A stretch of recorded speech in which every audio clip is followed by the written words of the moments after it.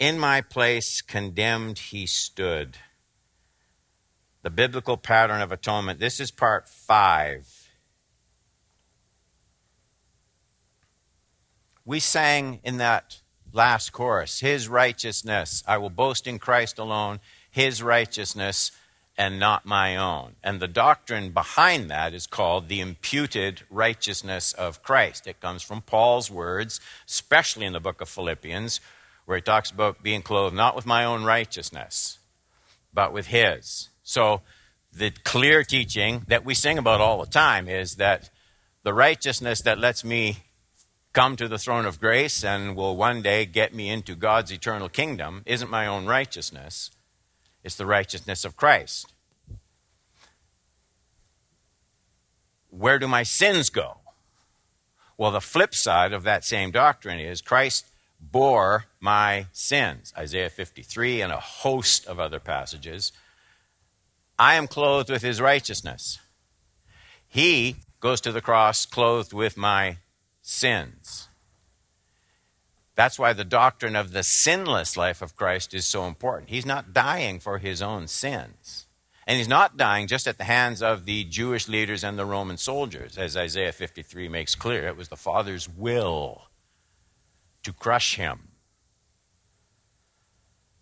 So the punishment of sin, Jesus bears on the cross. And that's what we've been studying for about, well, this will be 5 weeks. The title this morning, is Christ the fulfillment of the substitutionary Passover lamb in Exodus chapter 12? If you have your Bibles, I hope you do. Don't take my word for this. You shouldn't do that in any church. 1 Peter chapter 1, verses 13 through 19. 1 Peter chapter 1, verses 13 through 19.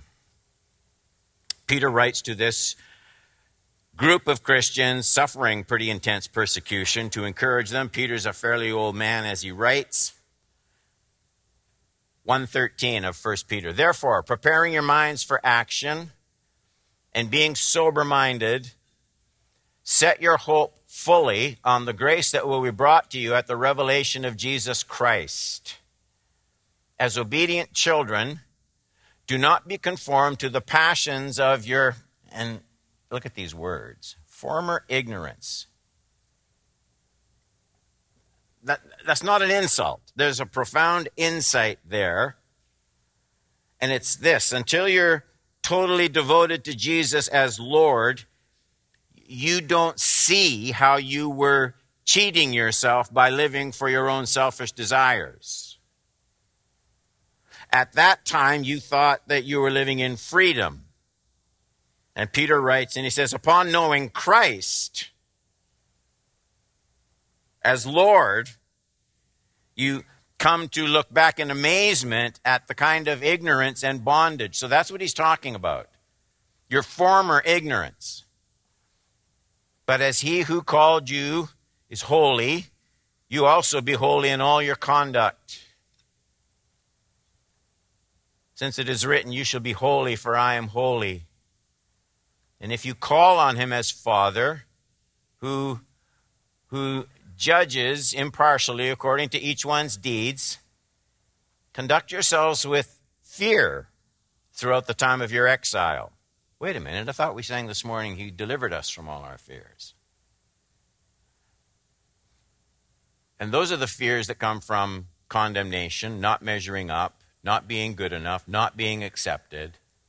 Now he's talking about loving God so much, I don't want to displease him. You see the two kinds of fears? Conduct yourselves with fear throughout the time of your exile. That's where you are right now. You might think this is home. This is the time of your exile. Knowing that you were ransomed, not just forgiven, you were ransomed from the futile ways inherited from your forefathers, not with perishable things such as silver or gold, look at these words, but with the precious blood of Christ, like that of a lamb without blemish or spot. I'm going to come back to that at the close of this teaching. The premise of the last two teachings from Exodus 12 was this, that Israel was delivered in two important yet different ways as she escaped the tyranny of Pharaoh's Egypt. First, she was delivered from the oppression of Egypt itself. And second, she was delivered from the wrath of God in the death of the firstborn as she put the blood of the lamb on the doorposts of her houses. And here's the point. Israel needed to kill a Passover lamb. Israel, like Egypt, needed to be protected by the shed blood of the lamb painted on the doorposts of the households if she was to avoid the exact same judgment that would fall on Egypt, judgment that was from God himself, according to the divinely inspired text. And so it makes you wonder, was God being unjust to reveal his wrath against Israel the same way he revealed it against Egypt? Well, you might think that if you didn't have some of the background. Israel was not holy all the while she was living in Egypt. It's often overlooked. But if you look at Exodus 20, 5-8, thus says the Lord God, on the day when I chose Israel, I swore to the offspring of the house of Jacob, making myself known to them in the land of Egypt. I swore to them, saying, I am the Lord your God. That day I swore to them that I would bring them out of the land of Egypt, into the land that I had searched out for them, a land flowing with milk and honey, the most glorious of all lands. And I said to them, cast away the detestable things you feast your eyes on, every one of you. Do not defile yourself with the idols of Egypt. I am the Lord your God.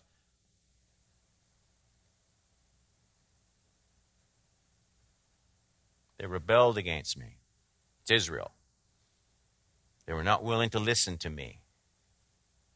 None of them cast away the detestable things their eyes feasted on, nor did they forsake the idols in Egypt.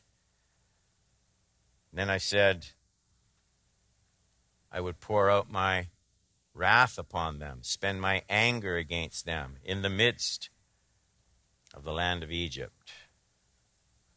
So there's clearly divine wrath. I mean, there's clearly divine wrath in those verses. It just can't be cleverly swept away like many contemporary writers try to do. It's just there.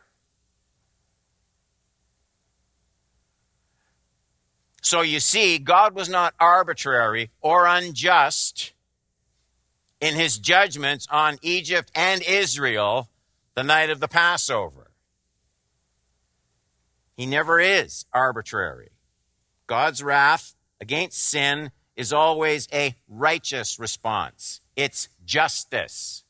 Justice is not just making sure the poor and the needy get their share. Justice is also making sure the guilty get their due. There's two sides to justice. J.I. Packer's words on the righteous wrath of God against sin are just some of the best I've read. This is righteous anger. This is the right reaction of moral perfection against moral perversity in the creature.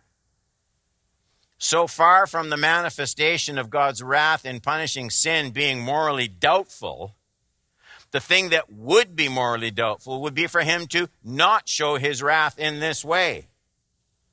God is not just. That is, he does not act in a way that is right. He does not do what is proper unless he inflicts upon all sin the wrongdoing, the penalty that it deserves. So there's more to social justice than just the social side. There's divine justice. Now make sure you pluck the rich meaning of Packer's opening sentence. This is righteous anger, the right reaction of moral perfection against moral perversity in the creature. So when Packer says God's wrath is the right reaction, he means that if God didn't manifest his wrath against sin, he would not be doing the right thing. He would be doing the wrong thing. He would not be a good God. He would be a bad God. If you live in a land where the leader has power to reveal his might against wrongdoers, but he refuses to ever do that, then you don't have a good leader, you have a bad leader. Think about it for a minute. Would you rather live under a dictator who didn't allow people to do anything, or under a dictator who allowed everybody to do absolutely everything? And I mean everything imaginable, without any restraint or any punishment. Well, both dictatorships would be wicked for sure, but I think the second dictator is more dangerous than the first. And so Israel, like everyone else dwelling in Egypt, was under God's judgment unless there was the shed blood of that slain lamb. But note, the Passover is a demonstration of God's mercy and God's love, but it's also more than a demonstration of just mercy and love. The blood of the sacrificed lamb averts. The blood of the lamb transfers, by substitution, the wrath of God away from the household. The lamb must die. The blood says that the sin isn't just ignored. So there's more than love and forgiveness manifested because we need more than love and forgiveness. There's also the meting out of justice. God's wrath is poured out against sin. The lamb must die in place of the firstborn, that dark Passover night. And in this passing over of the household where the blood was shed and applied, we see this great prefiguring, this picture of the death of Christ. Jesus, God the Son, God was in Christ, comes as the great Lamb of God to bring the same twofold deliverance from both sin and its bondage, and from God's spotless divine justice and its judgment against sin. Romans, he is just and the justifier. That's the beauty of Jesus, that of course that Old Testament lamb could never do.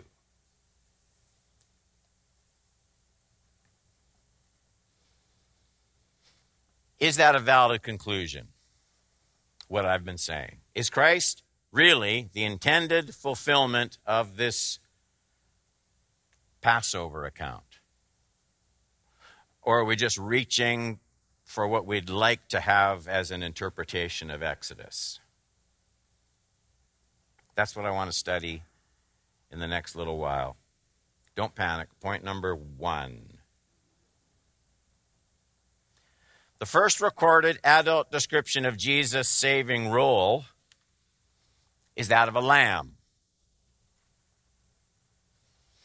The next day, he, John the Baptist, saw Jesus coming toward him and said, "Behold," this is the idea, look at this, "the Lamb of God, who takes away the sin of the world.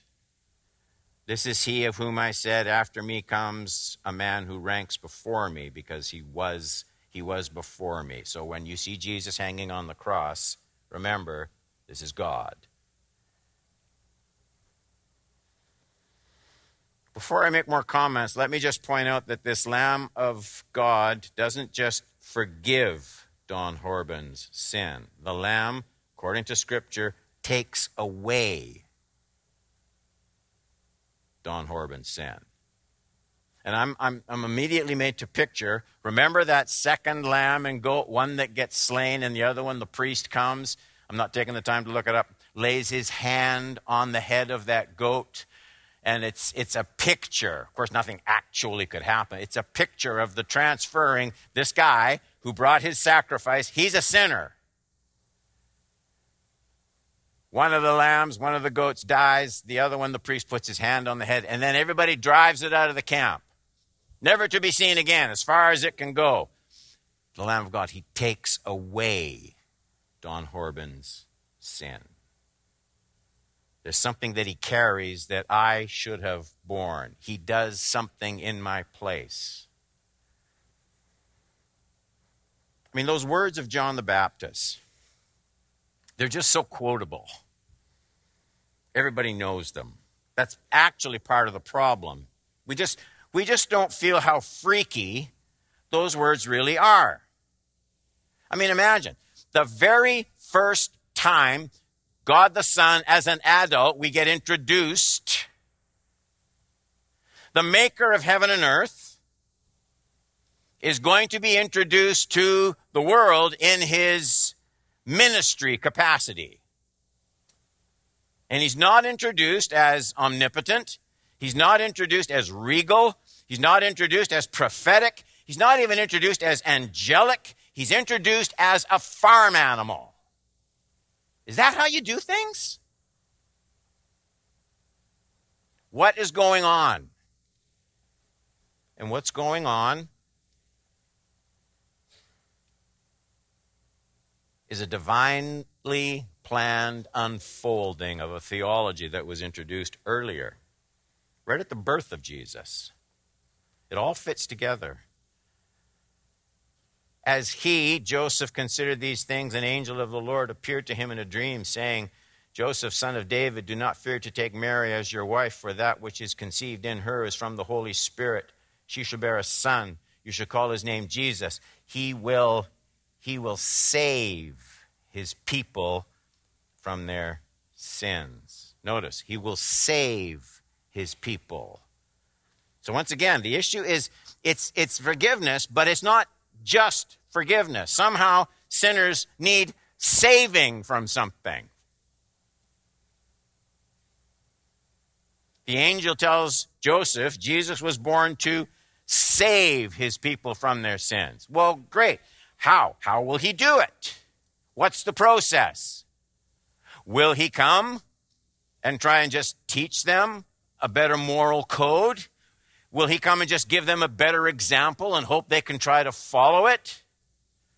Will he tell them, God is love, don't worry so much?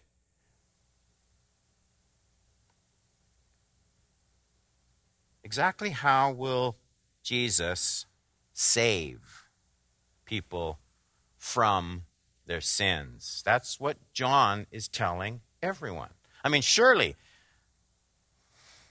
there are many wonderful things to know about Jesus. He would teach, he would bless, he would heal, he would work miracles. He would demonstrate infinite love and compassion. But the first thing this watching crowd, this religious crowd, needed to know when they're introduced by John the Baptist to Jesus is that he would be a lamb. He's the Lamb of God who would take away the sin of the world. It's a Christmas truth that is easily missed. You've seen it since we had little kids up in their bathrobes and hats being wise men. No room in the inn. Was that just a mistake? Was the timing bad? I mean, someone should have given up their room. No. It's all part of the plan. It's intentional. More than that, it's extremely prophetic.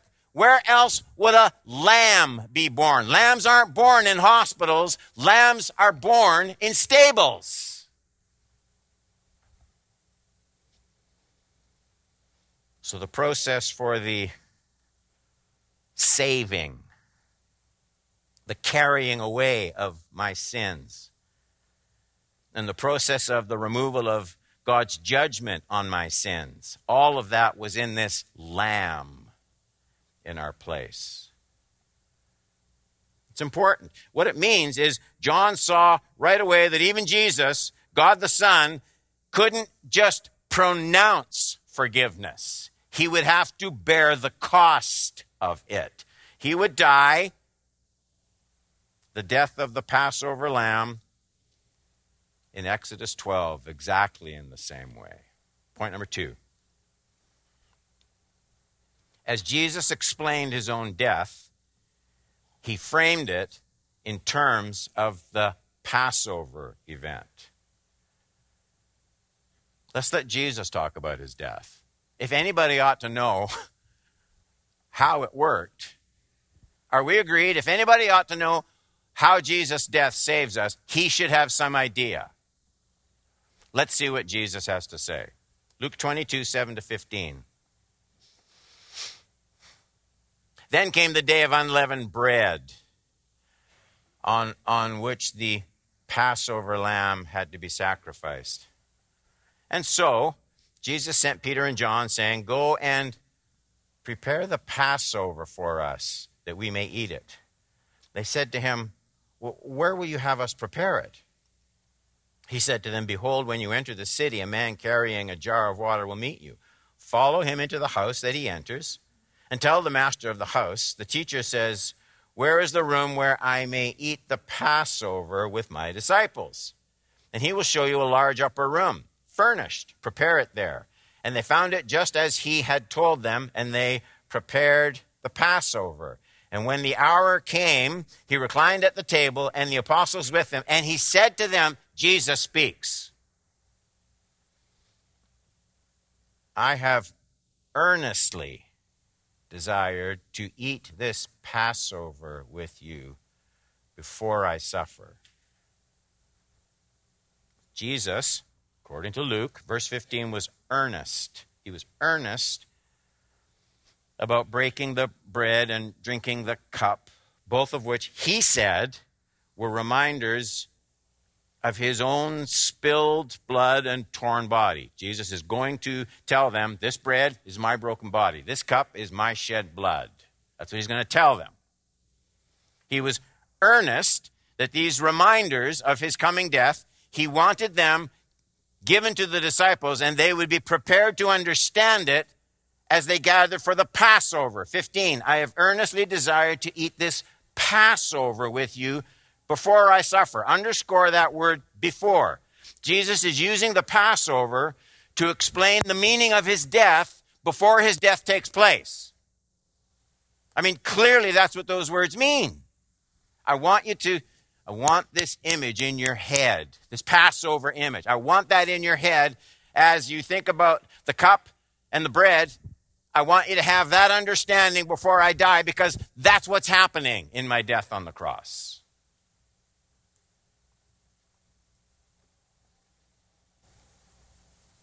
Three, Jesus saw the coming event of the cross as a cup that had to be drained. Now, I'm not talking about the cup that was passed around to his disciples. The cup we still sort of symbolically drink.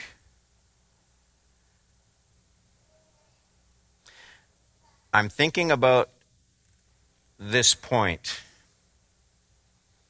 I'm kind of drawn into Jesus' words as he prays to the Father, thinking about the cross. You can see those words recorded, sacred words, in Matthew 26.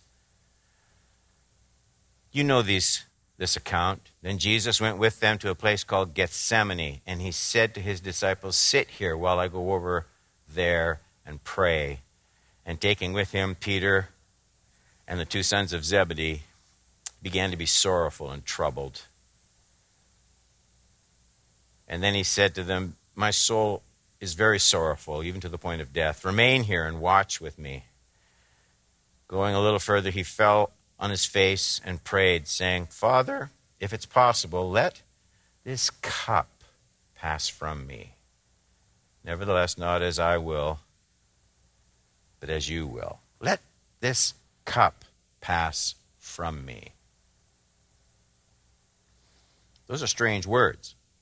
And it prompts us to ask, where did Jesus get this idea that his suffering, his coming death on the cross, his suffering, where did Jesus get the idea that it's like a cup? Was he just sort of reaching randomly for an image?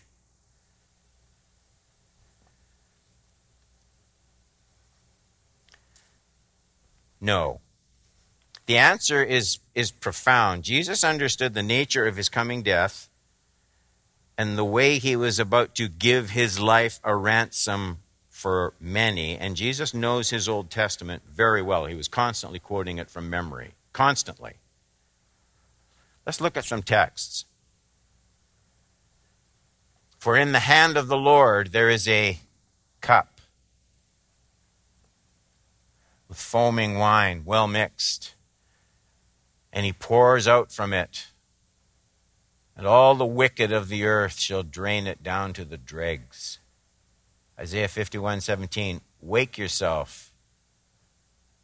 Wake yourself. O stand up, O Jerusalem, you who have drunk from the hand of the Lord the cup of his wrath, very specifically, who have drunk to the dregs the bowl of the cup of staggering.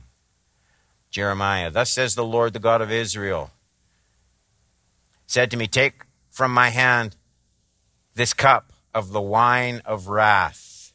Do you see a pattern here? Make all the nations to whom I send you drink it. They shall drink and stagger and be crazed because of the sword that I am sending among them.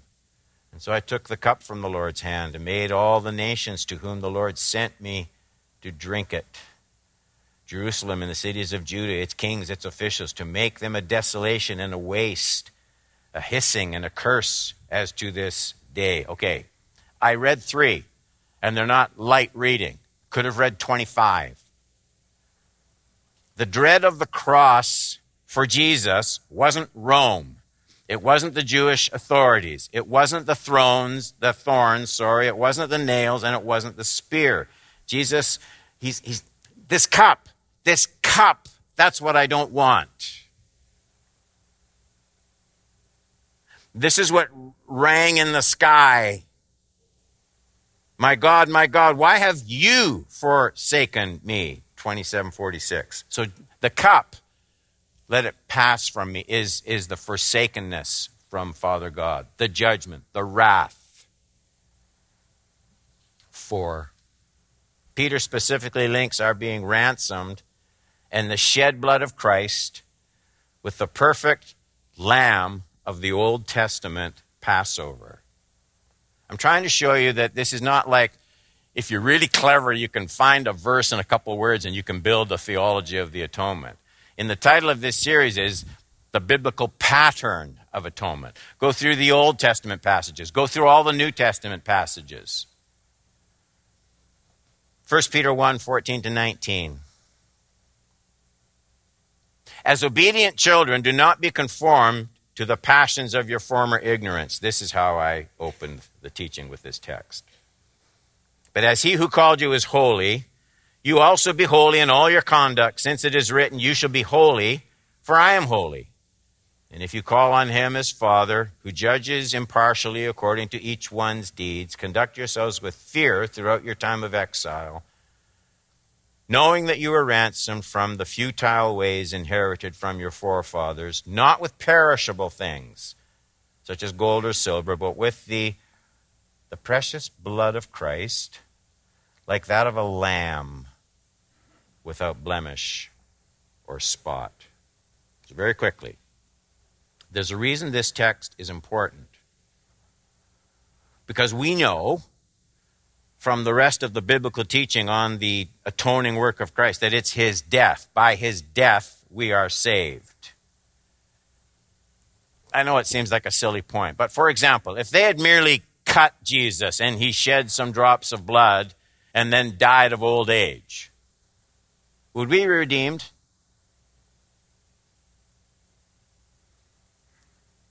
The answer, by the way, is no. No, we wouldn't. The penalty of sin is death, the Bible says. Jesus died in my place to deliver me from the bondage of sin and the fear of death. The writer of Hebrews says so. Paul says Jesus took the sting of death for us, and he did that by dying and then rising from the dead. And yet, Peter doesn't talk about the death of Christ. Did you notice in this text? He writes about the blood of Christ that was shed. And the reason it's the blood is because it was the blood of that sacrificed lamb that was painted on the doorposts of the house. Now, clearly that lamb died. We know that. But it's the blood in that Passover account that gets all the attention. That's why Peter says he shed his blood. I have one more text. 5. You still with me? Okay. 5. The Apostle Paul makes the most direct statement of all, that Jesus died as the fulfillment of that Old Testament Passover lamb. 1 Corinthians 5:7. Cleanse out the old leaven. Remember all the references to leaven in that old covenant account? And I didn't take the time to read them all again because I read quite a few texts anyway. Cleanse out the old leaven that you may be a new lump. That's us. Isn't that flattering? Got a new lump here. As you really are, unleavened. Could this be clearer? Could this possibly be clearer? For Christ, say that with me, our Passover lamb. Christ, our Passover lamb, has been sacrificed. Now, admittedly, Paul's purpose in that text isn't theological. He's actually addressing sexual immorality in the Corinthian congregation.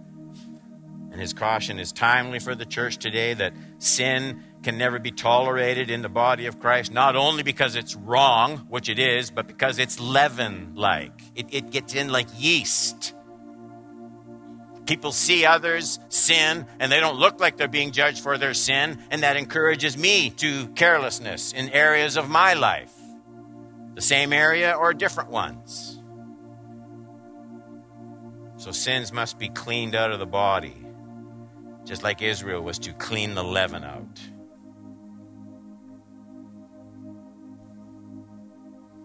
Now the church must root itself in a passion for purity, and the reason God gives is related to our study. Christ, our Passover lamb, has been slain.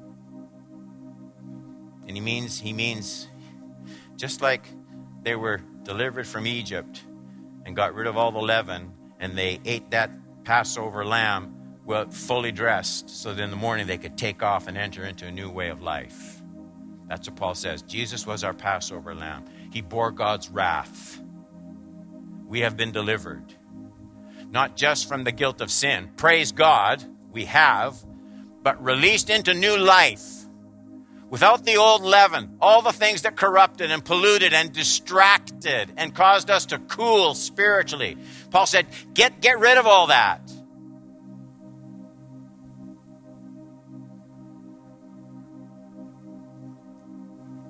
Israel was released from Egypt into a new identity. And you've been delivered by the shed blood of that Passover lamb who carried away our sins, who ransomed us from our sins. So here's the conclusion of the matter. It's no pipe dream to attach the death of our Lord to its Old Testament roots. Everyone in the New Testament does this. Everyone. The New Testament endorses the Passover meaning of Christ's death on the cross. He, like that Old Testament Passover lamb, bore the wrath of God against our sin. Both freedom from sin, deliverance from wrath, and a new identity. It's the only gospel the Scriptures know.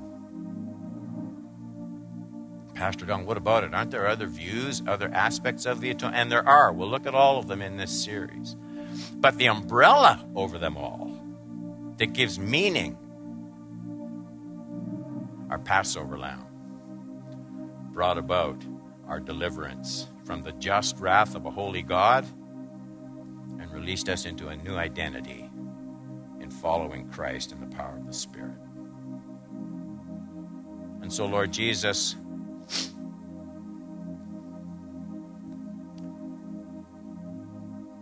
it's enough for children to sing, "Jesus loves me, this I know, for the Bible tells me so."